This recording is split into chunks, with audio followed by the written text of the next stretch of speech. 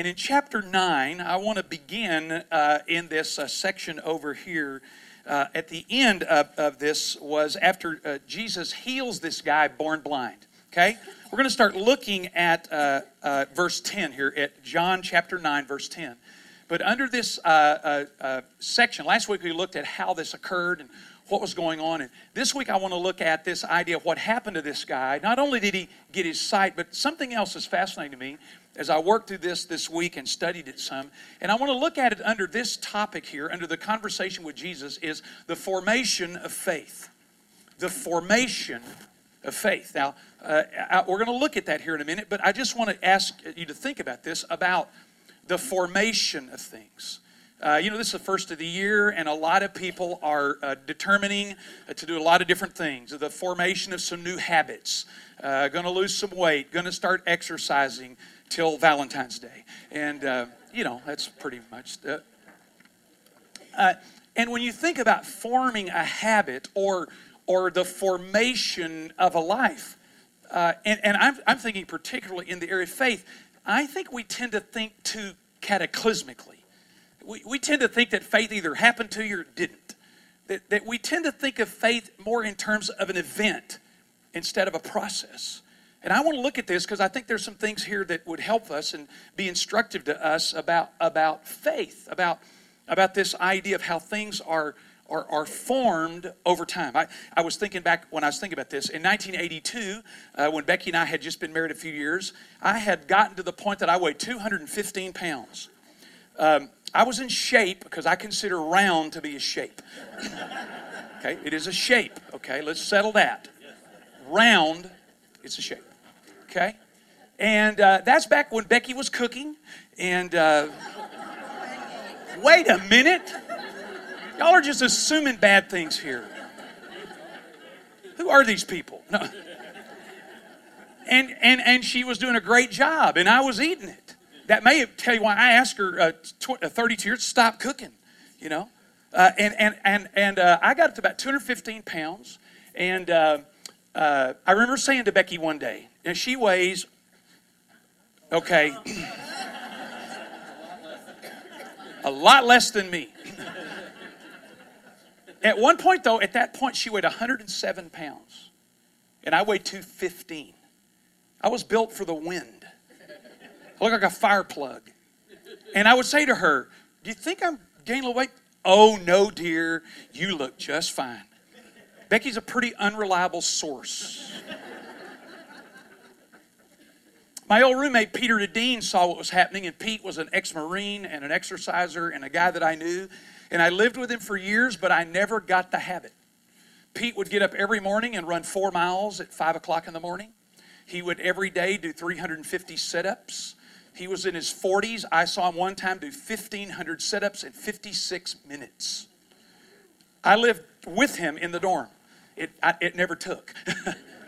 We were good friends. I liked him. Pete's a great guy, still a great guy. Pete has already done over 1 million sit-ups. He keeps a record. He's like me, a little compulsive, Never caught, but he saw what was going on, and he bought me a running outfit, a suit. Or remember those running suits that people used to think were cool? Those velour ones that made you look like you should be in jail. Well, Pete bought me one and then kind of embroidered. He was a big guy. I mean, you wouldn't laugh at it. He embroidered my name on there. I said, thank you. That 6'1", ex-Marine point guy. Anyway, so Pete was trying to encourage me. Didn't really take. I remember years ago, this all going on, that Linda Bollmark. Y'all know Wayne, who's on staff here. Wayne and Linda and I have known each other for about 37, 38 years, and we're still friends, and which is a testament to them, not to me. We were at church one night after church. Remember those days when you used to have church at night? Yeah, I'm happy. That we were having some pizza after church. What good Christian people do after a religious experience is eat. And, that completes it. And I remember Linda saying to me, another piece of pizza. And I said this, I'm going on a diet. And she looked at me and said, you're not going on a diet. And she made me mad. And I said, yes, I am. And she goes, no, you're not. I said, yes, I am. Becky got in the middle of it, broke it up before it got ugly over pizza. And I remember the next morning I got it was July the 1st, 1984. I remember the day. It's my dad's birthday. And I remember getting up that day and thinking, how am I going to do this? How am I going to start exercising and forming this habit? Because my old coach had said to me, anybody can run a mile. Can I tell you something? That's not true. It isn't. It is not true. I weighed 215 pounds. I remember putting all those blue Puma running shoes that the minute I stepped in them, they went down to the ground.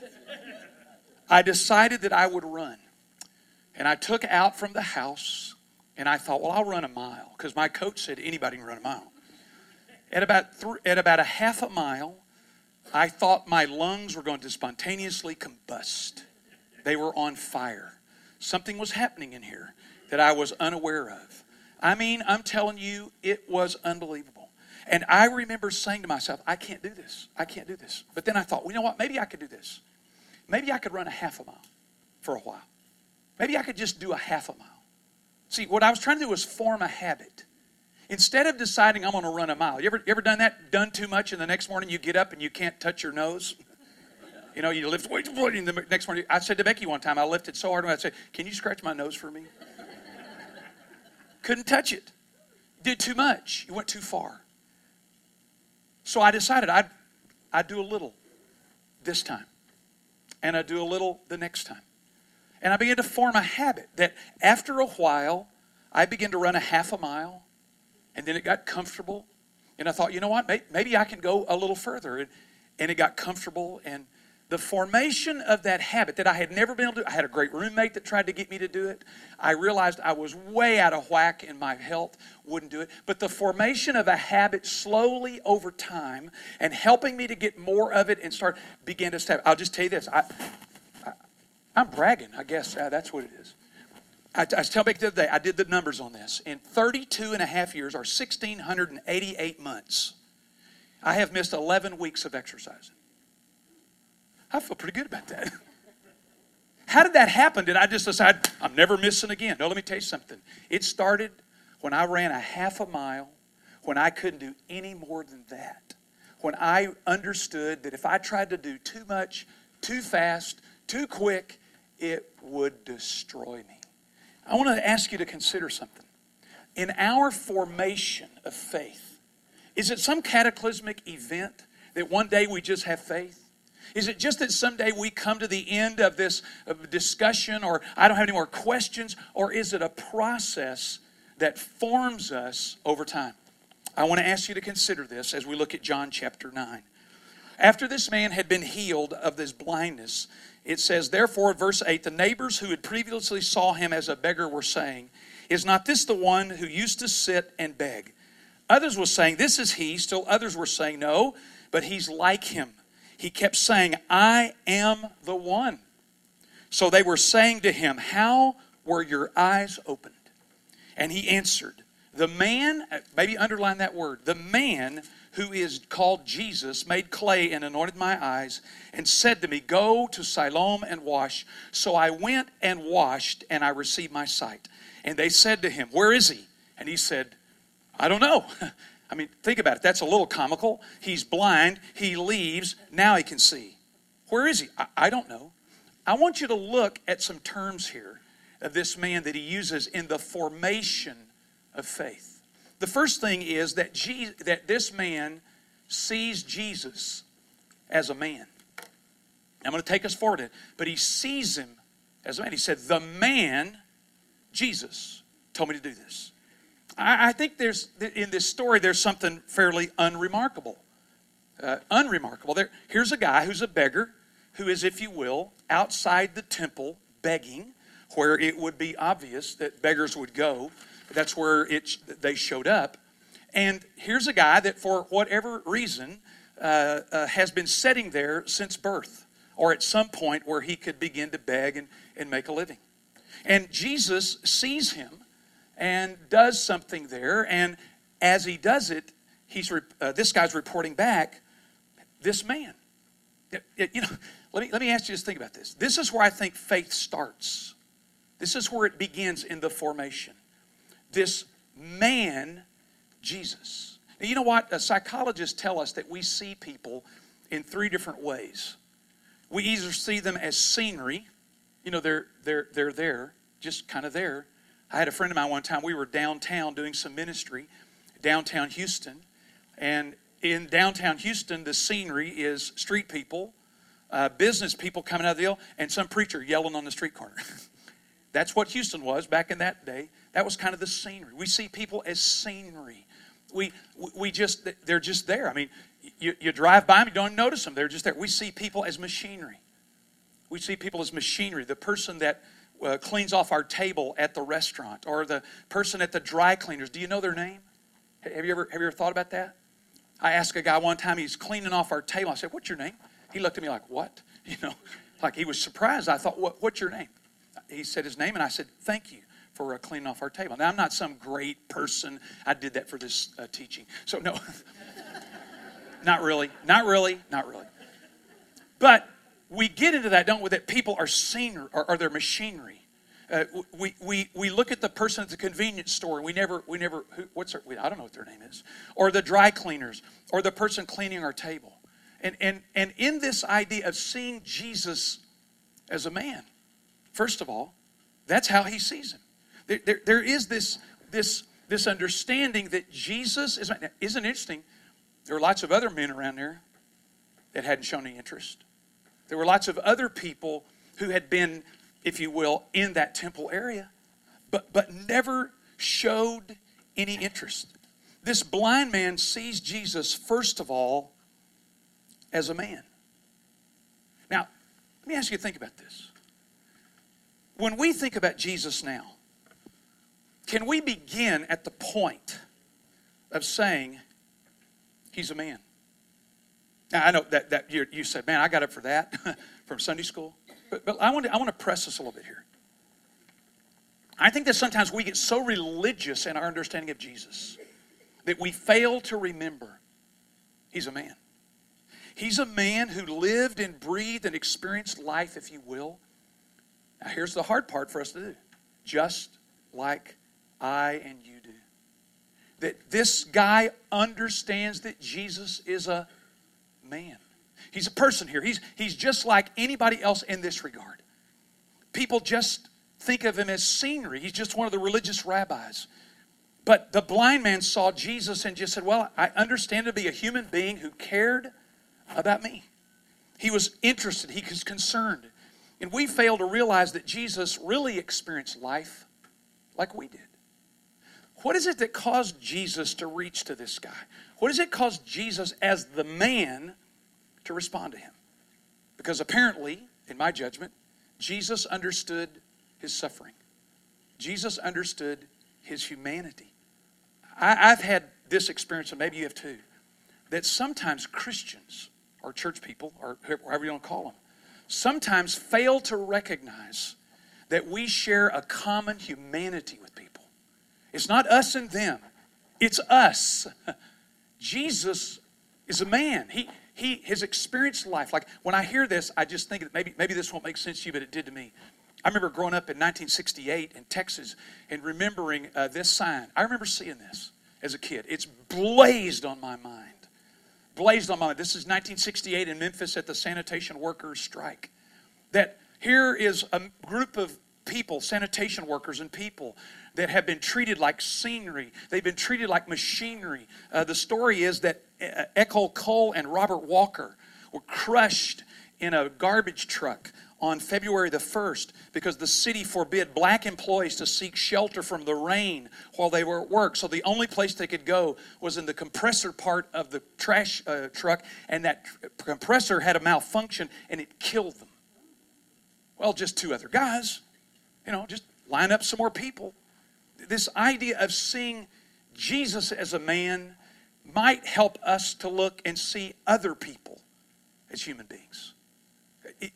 Jesus, we're going to get to his divinity here in a minute, but I think that sometimes if we're not careful that we just see Jesus in these divine ways. And I want to suggest that there are people, let me just say it this way. There are people in your world and in my world that our conversation could begin with them now, this is where I'll get in trouble, okay? If our conversation would begin with him, not Jesus as divine, but Jesus as human, as a human being. He understands you. He knows what's going on in life. He gets it. You know, there's no other religion in the world that says that their God became a human being. I think we've surrendered this. I think we've tried to go for the goal and try to go all the way to the end to bring him, if you will, to just some idea of Jesus as divine, and never been willing to embrace the notion that Jesus is a man. Is that okay with you? To say that he's a real, live human being, and that our faith begins, if you will, by understanding that he fully identified with everything about us in our humanity. Can I tell you something? You know this, I'm sure. But in John 135, we already looked at, but the woman at the well, you know what she said to those townspeople? Come see a man who told me everything I've done. Come see a man. In John 4, 28 to 29, the statement is, come see a man who told me and shared with me and healed me and made me be able to see.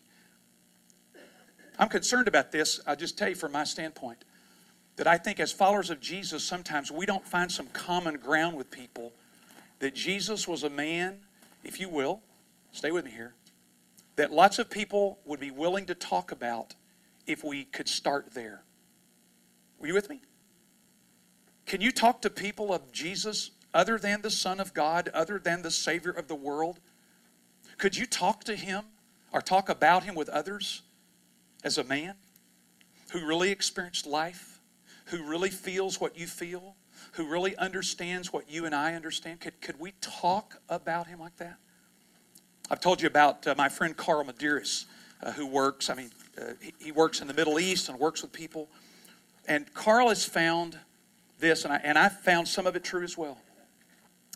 There are a lot of people that are willing to talk about Jesus as a great person. Now, I know what C.S. Lewis said. I understand, but and this would be a crazy thing for me to say, but I think we need to at least be willing to suggest that if we think the only conversations we can have with people about the faith in Jesus has to start at Son of God, you're not going to have very many conversations. If that's where we start, Son of God, Savior of the world, came to save everybody, you're not going to have any conversations. There are, however, a good number of people who seem to be interested, seem to be amazed, if you will, somewhat, with Jesus. Carl tells the story in Boulder, Colorado. They set up a movie set, and they interviewed people coming out of a mall, and asked people one question. Asked 50 people, just random. Hey, what do you think of Christianity? You know what the results were? 49 out of 50 had something terribly negative to say. 49 out of 50 said, nah, not interested, don't want anything to do with it. They broke down the set.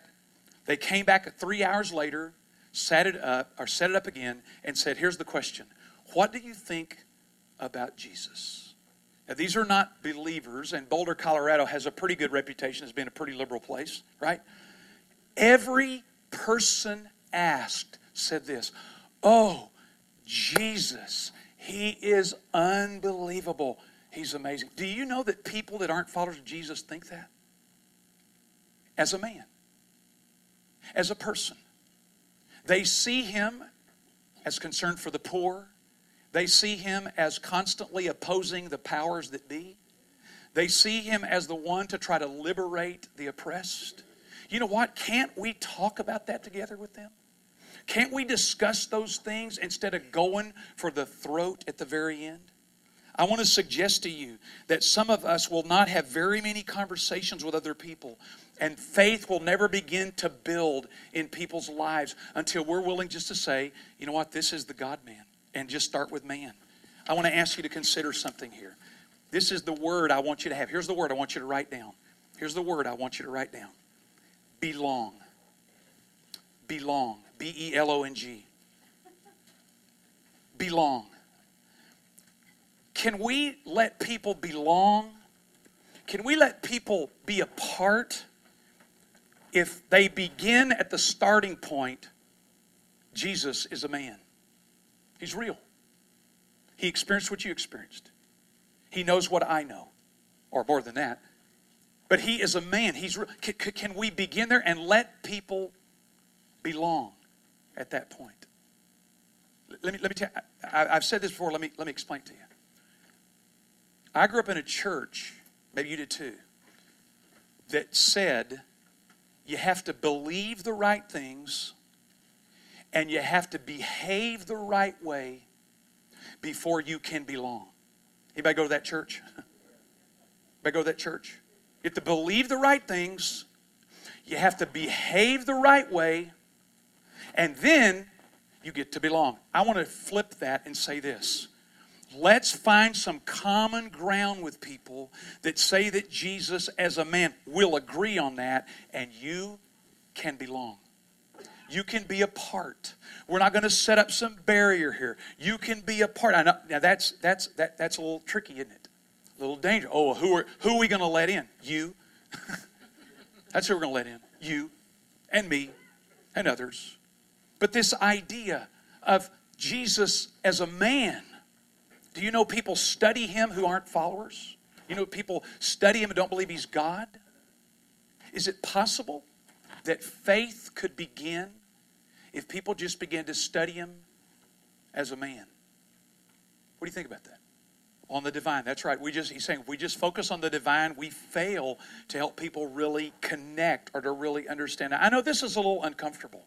I know that sometimes we feel like that if we're just going to talk about Jesus as a man, but I have this conviction, I have this belief. I believe that faith begins small. I believe that faith begins as people begin to think about Jesus as a person, as a real person, as a person that lived in this world and experienced, Mike, what you're saying, all that we did. We're not going to, hopefully not in there, but could we begin there? Could we begin to talk about that? I know this, if you want to talk to other people of other faiths and other religions, Jesus is the subject. Not your church, not your denomination, not your baptismal formulation, not the way you became a member, but to talk about Jesus as the man. So here's the question I want to ask you.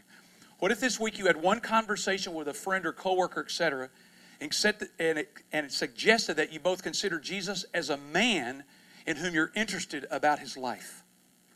Could you have that conversation? Could you stop it there and say, I want to talk about this Jesus. We're just going to look at his life. We're not going to say, okay, now you got to do this and do that. Let's just look at him. Let's just look at him. Now, guys, I just want to suggest this. We're living in an increasingly polarized world. And if we keep going for the throat on this thing, we're going to have fewer and fewer opportunities to have conversations with people that may not be at the consistent formation of faith, but are at the beginning point. You right? See, like my coach said, anybody can run a mile. I couldn't run a mile. I would have been dead. Or close to it. But the idea was I had to start somewhere. I had to begin at some point. Can we talk about Jesus as a man? As a person who really lived and experienced all that we did. It's hard to do. I'm going to tell you something. I told you several years ago at the National Prayer Breakfast, this is what began to wreck me. When I began to talk to Muslims and Hindus and non-Christians and agnostics. Do you know atheists have interest in Jesus sometimes? They're interested in the kind of life they live. How did he do that? Why did he do this? It's fascinating to be able to begin that conversation there. Now, I want you to watch this. Here we go. Second. I'm going to jump through here now. So they brought this guy to the Pharisees. And then the Pharisees were asking him how he received his sight, and he tells the story. Verse 17. So they said to the blind man again, what do you say about him since he opened your eyes? And he said, he's a prophet. Look at there. Look at the progression here. He's a prophet. Now, think about that. The guy has said, the man, I believe he's a man. He's a real human being. But when they press him, they say, well, who do you think he is? Well, I think he made me see. He did a miracle here. He must be a prophet. Think about that. The word prophet here, this idea, the word prophet is navi or navi, and it means this, a speaker from God. Someone who is a mouthpiece of God. This guy somehow in this formation of his faith begins to move now, not just from seeing Jesus as a man, though he starts there. He is moving now to say, well, who do you think he is? Well, I think he's a prophet. Isn't it interesting? Here's what's interesting to me. The word prophet, a seer, a spokesman from God. The prophets were God's voice, peace, to call people to follow him. You know, even in Israel, you can see this, how that Judaism begins as this walk and living for God, and it sort of turns into a business, you know? Now it's a business. Now we're talking about that this thing's got to keep going. I've done some consulting with churches before, a few, and they'd say to me, you know, we need to change this and do this, or our church will no longer be in existence. And I go, well, why should you? And they go, what? Why should you be in existence? Well, if we don't have a church here, we won't have anywhere to go. That's not a good enough reason. Does the church exist for us so we can have a place to go? Or does the church exist so that we can provide the ministry of Jesus to people? You know, their churches get real excited and worked up and worried when things begin to go bad. You know, like, okay, we got to raise some money. Why? Because if we don't, we're going to go out of business. Well, okay, why is that important? See, the church can become business, can it? See, the prophets always came to call the people back to God, to not get lost in the rigmarole of religion. That's why the prophets were all killed. I tell my students all the time, you need to be a leader and prophetic, but don't be too much, because you won't be around long. People don't like prophets. This guy says this guy's a prophet. He's a spokesman from God. He's one that can do the acts of God. Isn't it interesting? Here's what I would say. Jesus was never accused of being a priest. Just let that settle in. Jesus was never accused of being a priest. I would translate that, a company man. He was never a company man. He was never to just keep things running right along and make things go better. Jesus was this constant presence of calling people to follow God, to be willing to hear the word of God from him, even when people maybe didn't want to hear it so much. Maybe didn't want to hear it so much. He was a prophet for people. He was the one who told people what God's will was. He was one who could bring God's power and might to bear on a circumstance. You know, it's interesting that we tend to think of Jesus in lots of ways, but do we think of one who is calling this man back to God?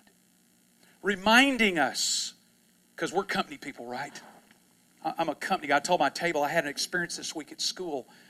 I teach and have lots of students, and my job is to stamp out ignorance, and that's my job. That's all I'm working on. And this week I was thinking about a couple of students that were, I thought, okay, we need to get this ship righted early before the semester gets going along. And I was thinking about it and considering it, and I just thought, and I'm a company guy. I wanted to go to class and do their work, and I was thinking in my mind as I was walking back to the office, I said, all these kids care about is athletics. That's all they care about. I love what Bob said. Bob went to OU and said his English professor said, we need to have a college that the football team can be proud of. That'll get back there here in a minute. Yeah.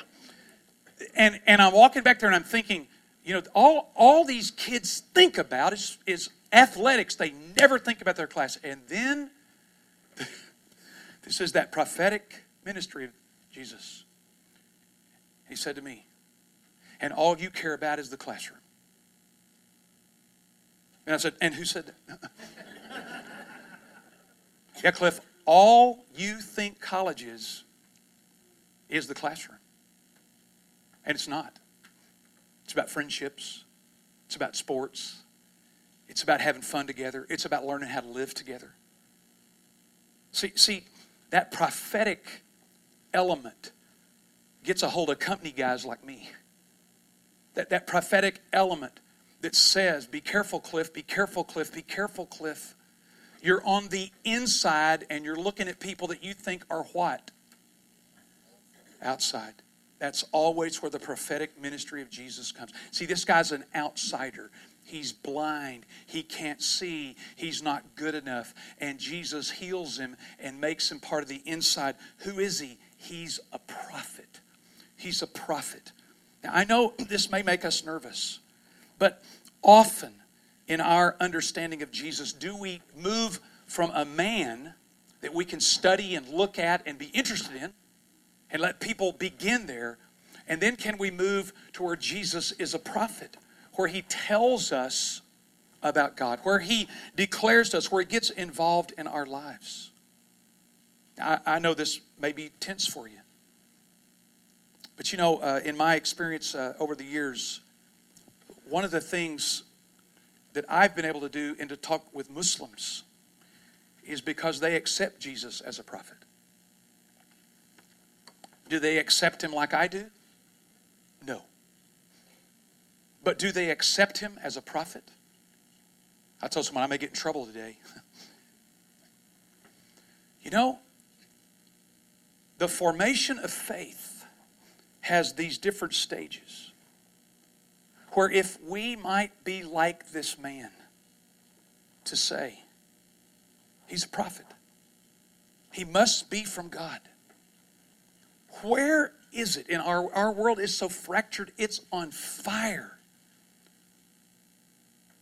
Where is it that we as people of the book, that's what Muslims call us, people of the book, can find common ground to say, can we talk about this guy named Jesus?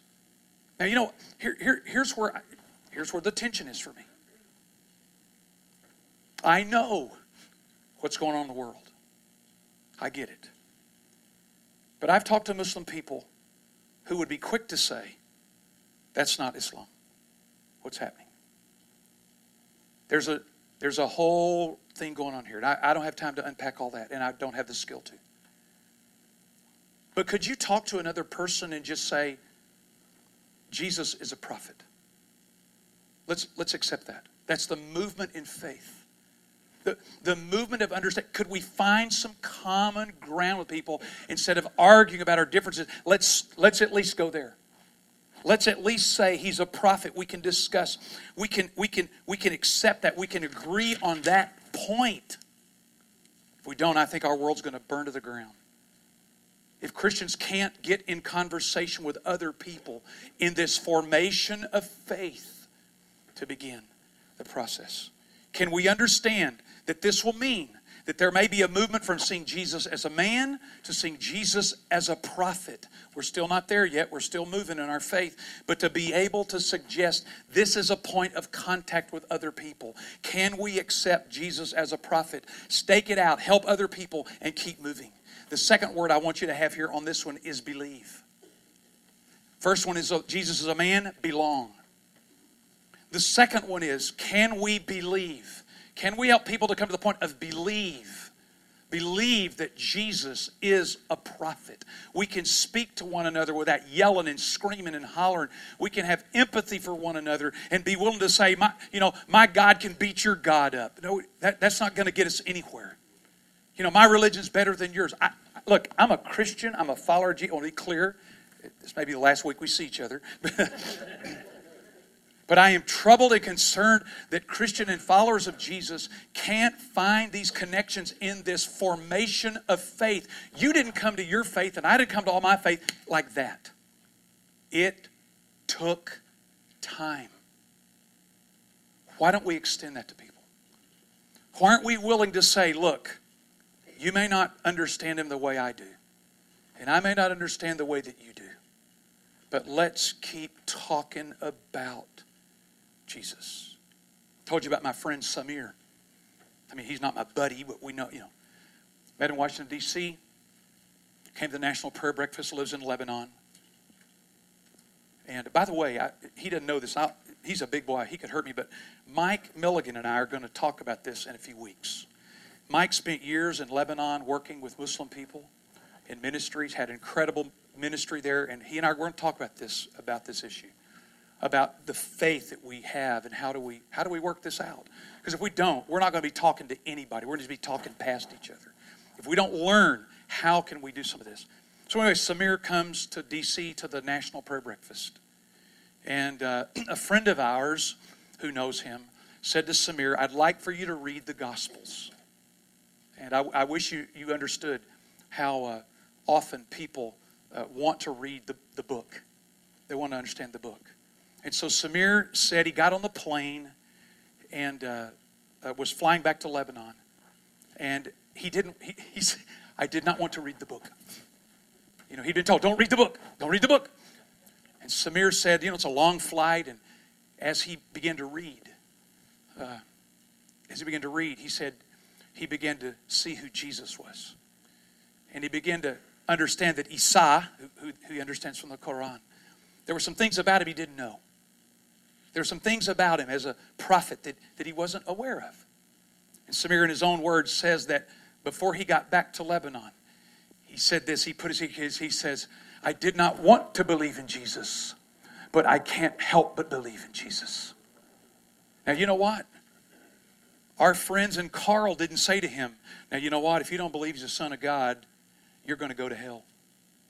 If you don't believe him like we do, what did he do? He said, if you just look at him and think about him, consider him, and read about him, that you might come to this. Because look at this, and I'm jumping around here, or going through this.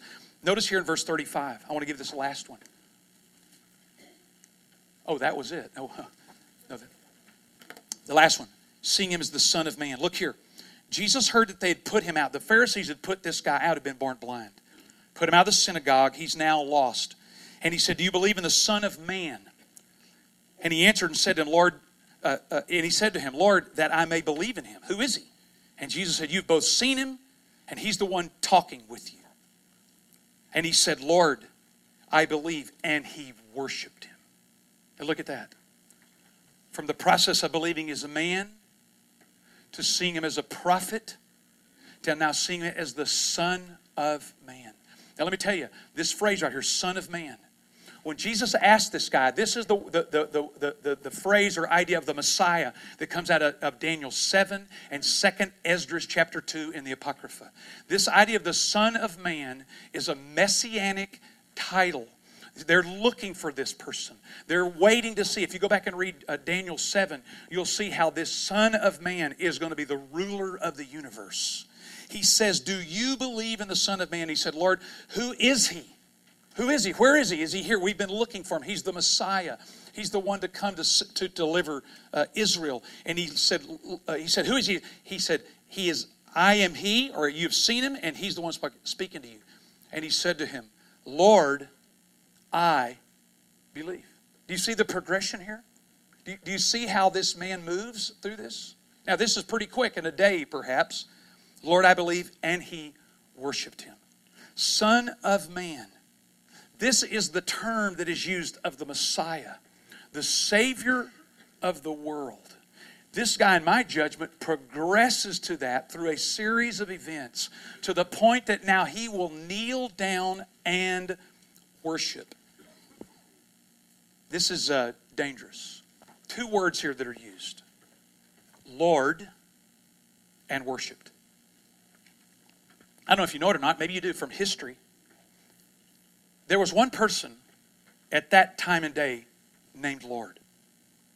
His name was Caesar.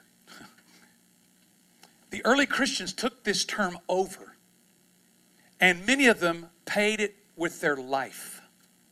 That every person in the empire had to declare that Caesar is Lord. If they didn't, they were executed for treason. It's fascinating the way the Romans did this. When we see the word Lord, we see it, it's Jesus' first name. Lord, Jesus, middle name, Christ, right? That's his three names. Lord Jesus Christ. It's his first name, middle name, last name.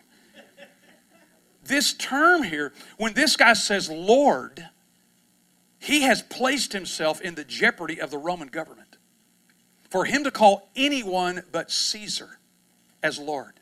This is the understory. This is, when we read it, it doesn't mean that to us because we don't understand the history of Rome. But Rome took this very seriously. The second thing, when he worshiped a man, he was in danger of being stoned by the Jews. This is what they called idolatry and blasphemy. Worshiping a man, worshiping a person, would be considered in Judaism blasphemy and a capital offense. This man, at this point, with dealing with Jesus, progressing, if you will, in this regard, he finally says, if you're him and what you've done and what you know about you, my Lord, I believe, and he worships him. That's where we want people to start, isn't it? That's where we want people to start. That's where we want to talk to people and say, well, you know, you need to accept Jesus as your Savior and Lord. And that's a great thing. But for many people in our culture and many people in our world, that's not where they're going to start. And my guess is that's not where you started. My guess is you started wondering, who is this guy, this man? Who is he? I've heard lots about him. Who is he? You progressed to understand, this guy knows something about God. He's a prophet. And then you finally came to the conclusion, he is the Messiah. He is the Savior of the world. I love this term, worshipped, here in verse 38. It's the Greek word proskuneo, which worship means this: to kiss toward. Toward kuneo is the idea of kissing toward. Reverence, love. It's kind of a crazy image, but it comes right out of the ancient world. That it really is the same term at times that when a dog licks its master's hand. You know, we got a little dog named Buddy, and he likes Becky lots more than me, and I get that. But one day he's sitting in my lap, and he'd been with me, and Becky was gone somewhere, and he just started licking my hand. I just looked at Buddy. You know what? He's recognizing me as his master. When this guy bows down and kisses toward, he recognizes Jesus in the fullness. Now, this third word I want you to have on this one is behave. He's now starting to behave. He understood him as a man. He belonged. He could belong. I can accept the fact he's a man. I can accept that. I'll go with that. Okay, let's go. He belonged. He came to the point where he called him a prophet, where he said, I believe. I believe this guy's from God. I believe this man is someone special from God. He finally comes to the point of bowing down and calling him Lord. And what's he doing? He's behaving. Folks, I want to ask you to consider this. That the formation of faith, like a habit, like exercise, like lots of these other things, goes through these formational stages. So I'm going to challenge you this week to think about this. Could you let people belong in your life that see Jesus no more than as a man? Can you do that? And leave it up to God. Leave it up to God. One of the foundational, in Matthew, when Jesus says to Peter, who do men say that I am? He said, you're the Christ, the Son of... Jesus said to him, right? You are a smart guy. Somebody helped you figure that out. Right? You're brilliant. What did Jesus say? Flesh and blood did not reveal this to you, but my Father who is in heaven. Maybe if you'd let people belong, maybe if I would let people belong, maybe if I would just settle the issue, if you believe he's a man, that's great. We'll just see where that goes. That the Holy Spirit of God can move them to the next level. The Spirit of God begin to say, you not only have been willing to belong, but you now believe, don't you? You have some beliefs about him. There's some understanding about him as more than a man. He's a prophet. He's from God. He speaks for God. He declares the truth about God. He works in our life like that. Maybe we could then, people could start believing. And maybe as they believe and really believe that maybe at some point the Spirit of God, the power of God can bring them to the point where they say, my Lord and my God. And they start behaving instead of flipping it. Instead of turning it around. And saying if you're going to be around here, you got to behave.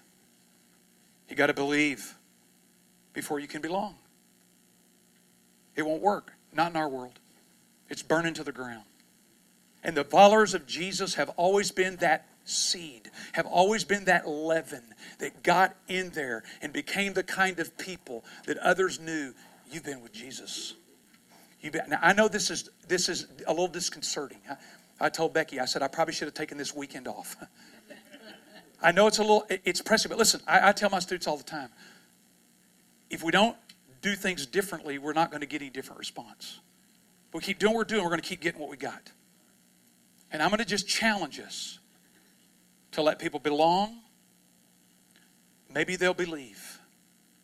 And someday they might behave. In fact, I would say it this way. If we let them belong, they might see enough about Jesus in us and others. They might actually believe it. The fascinating thing is, then they might behave. Let's pray. Lord Jesus, all of us have been through a process in this matter of faith. We started small. We started with very little. And people were patient with us. And you were patient with us. And you helped us move forward. I pray today that as we leave this place, that we might think of people we could have conversations with who would just accept that Jesus was a man. He actually existed. And to begin the journey there.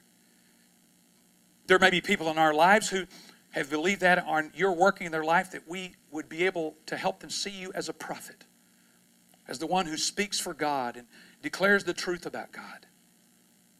And then finally, Lord, there may be people we know that have come through all those and are now ready. As we talk to them, as we share with them, that they're able to say, I believe you are the Son of Man.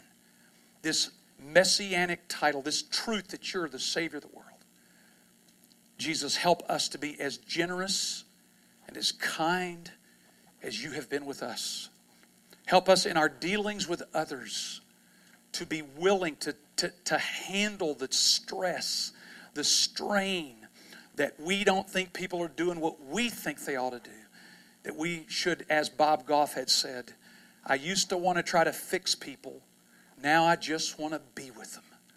Lord, help us to quit trying to fix people and just be willing to be with them and allow your Holy Spirit to do something that we could never do, where they might come to the awareness that you are the Christ, the Son of the living God. We depend on you. We pray this in the strong name of Jesus. Amen. See you next week.